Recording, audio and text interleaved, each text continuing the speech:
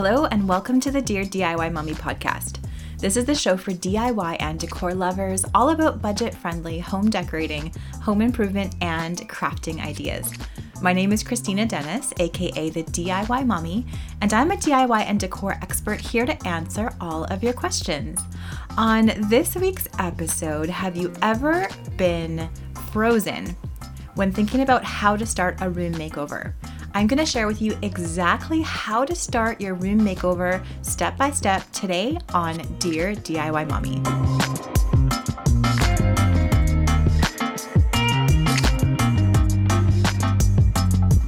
Welcome to today's episode of the Dear DIY Mommy podcast. This is episode number 23.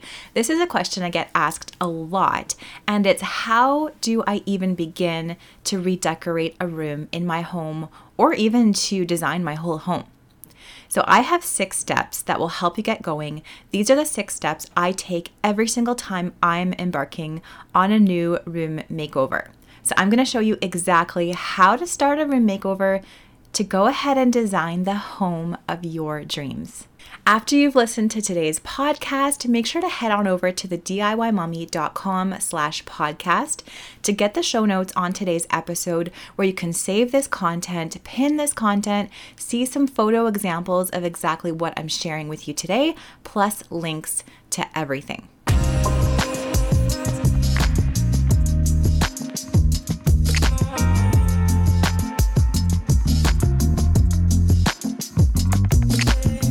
So I use 6 steps when I begin any makeover to help me get focused, to help me stay focused, and to create a professional and cohesive looking room. So here they are. The first one is identify your needs. So I'm talking about both your physical and emotional needs. And I feel like this is the most important step to beginning any room makeover. It's nailing down how exactly you're going to be using this room. And also, how do you want it to feel? So think about the practical, physical needs of the room, like how much seating you want the room to have, how much floor space the room needs, if you need a table, how much desktop area. That stuff is really important. And honestly, I am the type of person that focuses a lot on aesthetics of a space. So making sure I really think about the actual practical needs of a space is something that I have to train myself to do. So really, even if the space looks good, but it doesn't function well, that's not cool. You need a space to actually function well and work for you and your family or whoever you're designing the space for. So then after you think about the actual physical, practical needs of this space, think about how you want it to make you, your family, and your guests feel. So you could identify 3 key words that are going to describe the feeling of your room. So for example, maybe you want your room to feel cozy, romantic, unexpected. Maybe you want your room to feel energized, bright, cheerful. So you can use these to help you narrow down images for the next step, which is number 2, gathering inspiration. One of the first things I always do when I'm planning a room makeover is to gather inspirational images of other rooms, other items, and some lifestyle photos. So my favorite tool for this is Pinterest, pinterest.com. So if you don't have an account already on there, go create one. It's free, it's easy to use. And then I usually create a secret Pinterest board. You can make yours public, doesn't matter, whatever you want to do. I make it secret because it's one that only I want to see when I'm planning a makeover. And then you basically just search through Pinterest and find images of rooms that you love and pin them to your board. So for example, if you're making over your living room, just search living room and then save the photos that you love on Pinterest. You can also go old school and clip out magazine photos and pin them to an actual bulletin board, whatever works for you.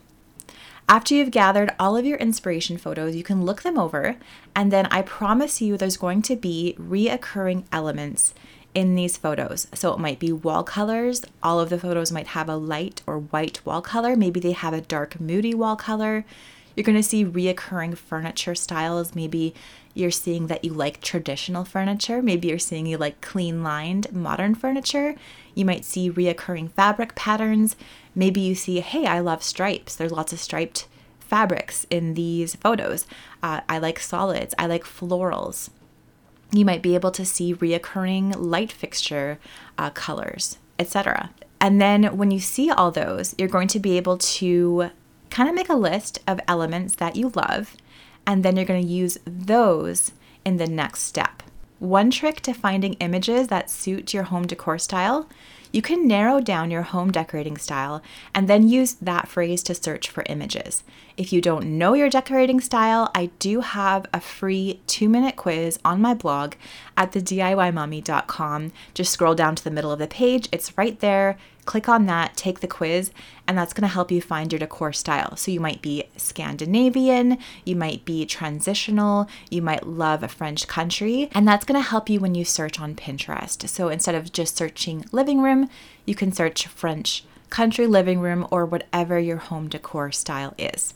Step number 3 is to create a mood board. I love making mood boards. I could make these all day long. I make them when I'm watching Netflix with my husband at night. They're just so fun. You can make them on your phone. You can make them on your computer.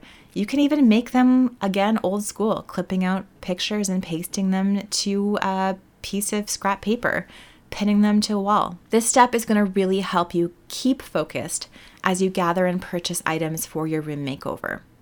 So I make my mood boards usually in Photoshop. I do have a tutorial of that on my YouTube channel. I'm going to link to that on today's show notes.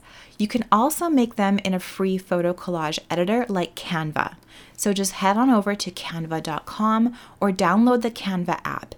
It's a lot easier than Photoshop. It does take a little bit of time to figure out how to do it, especially if you don't have any graphic design experience or photo editing experience, but it is quite easy. If you want to see a Canva tutorial on how to make mood boards in Canva, I'd love to know.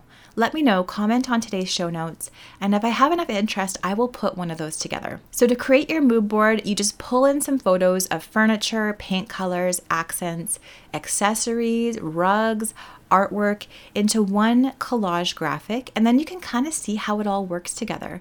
If something doesn't coordinate, you're going to be able to see it right away and take it out of the picture.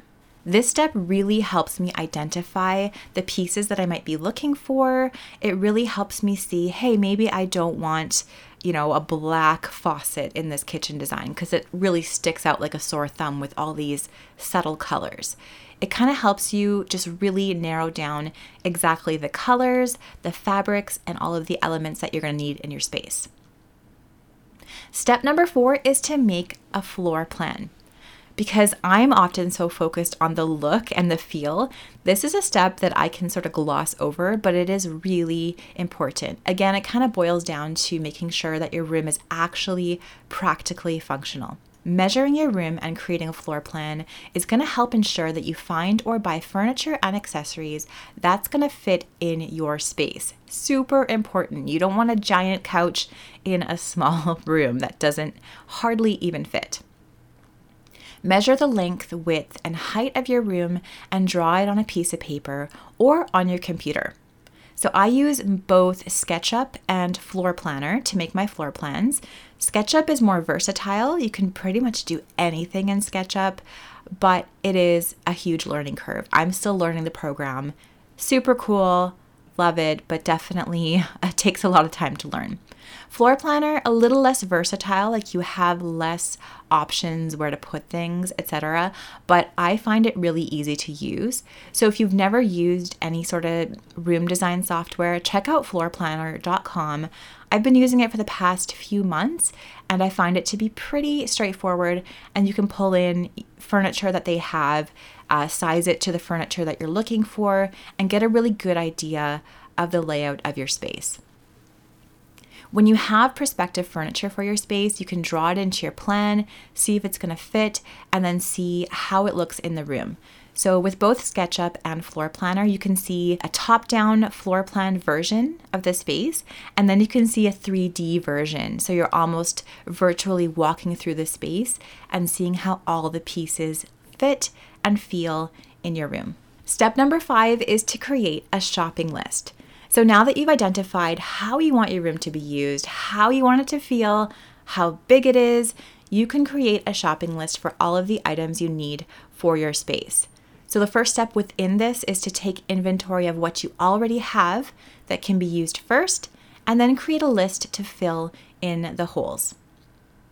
What you need will really depend on your room and your personal taste, but add things like large furniture, small accent furniture, artwork, rugs, smaller accessories, light fixtures, drapery, and even plants to your list. At this point, you can identify any items that you might want to DIY from scratch to save money or to create something unique for your space. And step number 6 is to set your budget and shop. And also keep an eye out for your muse. So you want to decide upon your budget, and then with your list in hand and the items you already own in mind, start shopping. Super fun. I call this sourcing. Sean calls this shopping. So you can shop at obvious places like furniture and big box stores. So we're talking about, places like IKEA, places like Walmart, etc. But don't forget to look online. Look at antique stores, look at thrift stores, and even look on local buy and sell sites like Facebook Marketplace for used items that can use some DIY love. And this is going to really help with your budget as well. Mixing old and new pieces helps give your room a ton of character, and it also is going to help you stay on track with your budget. Let's talk about looking for a muse. So keep your eye out for an eye-catching piece of art, furniture, or fabric that can give your space some personality. I call that the muse because it's really the piece that is maybe going to make people talk. It's really going to draw attention to itself, and it can also help you choose paint colors and final accessories near the end of your makeover.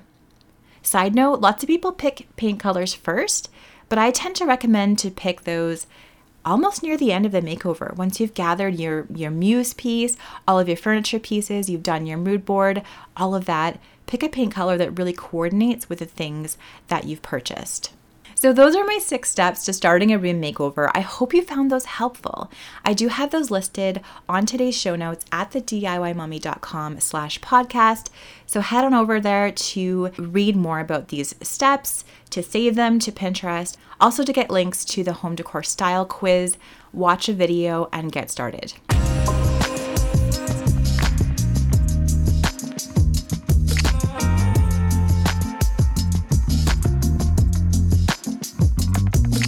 Now it's time for today's challenge. If you have a room in your home or even in somebody else's home that is in dire need of a makeover, why not try going through these 6 steps? So you don't have to go shopping, but at least get to the point where you're making the list and ready to go shopping. Let me know if these 6 steps have helped give you any sort of clarity. I'd love to hear all about your experience on the comments of today's show notes at thediymummy.com/podcast. Thanks so much for listening to today's episode, and happy DIYing.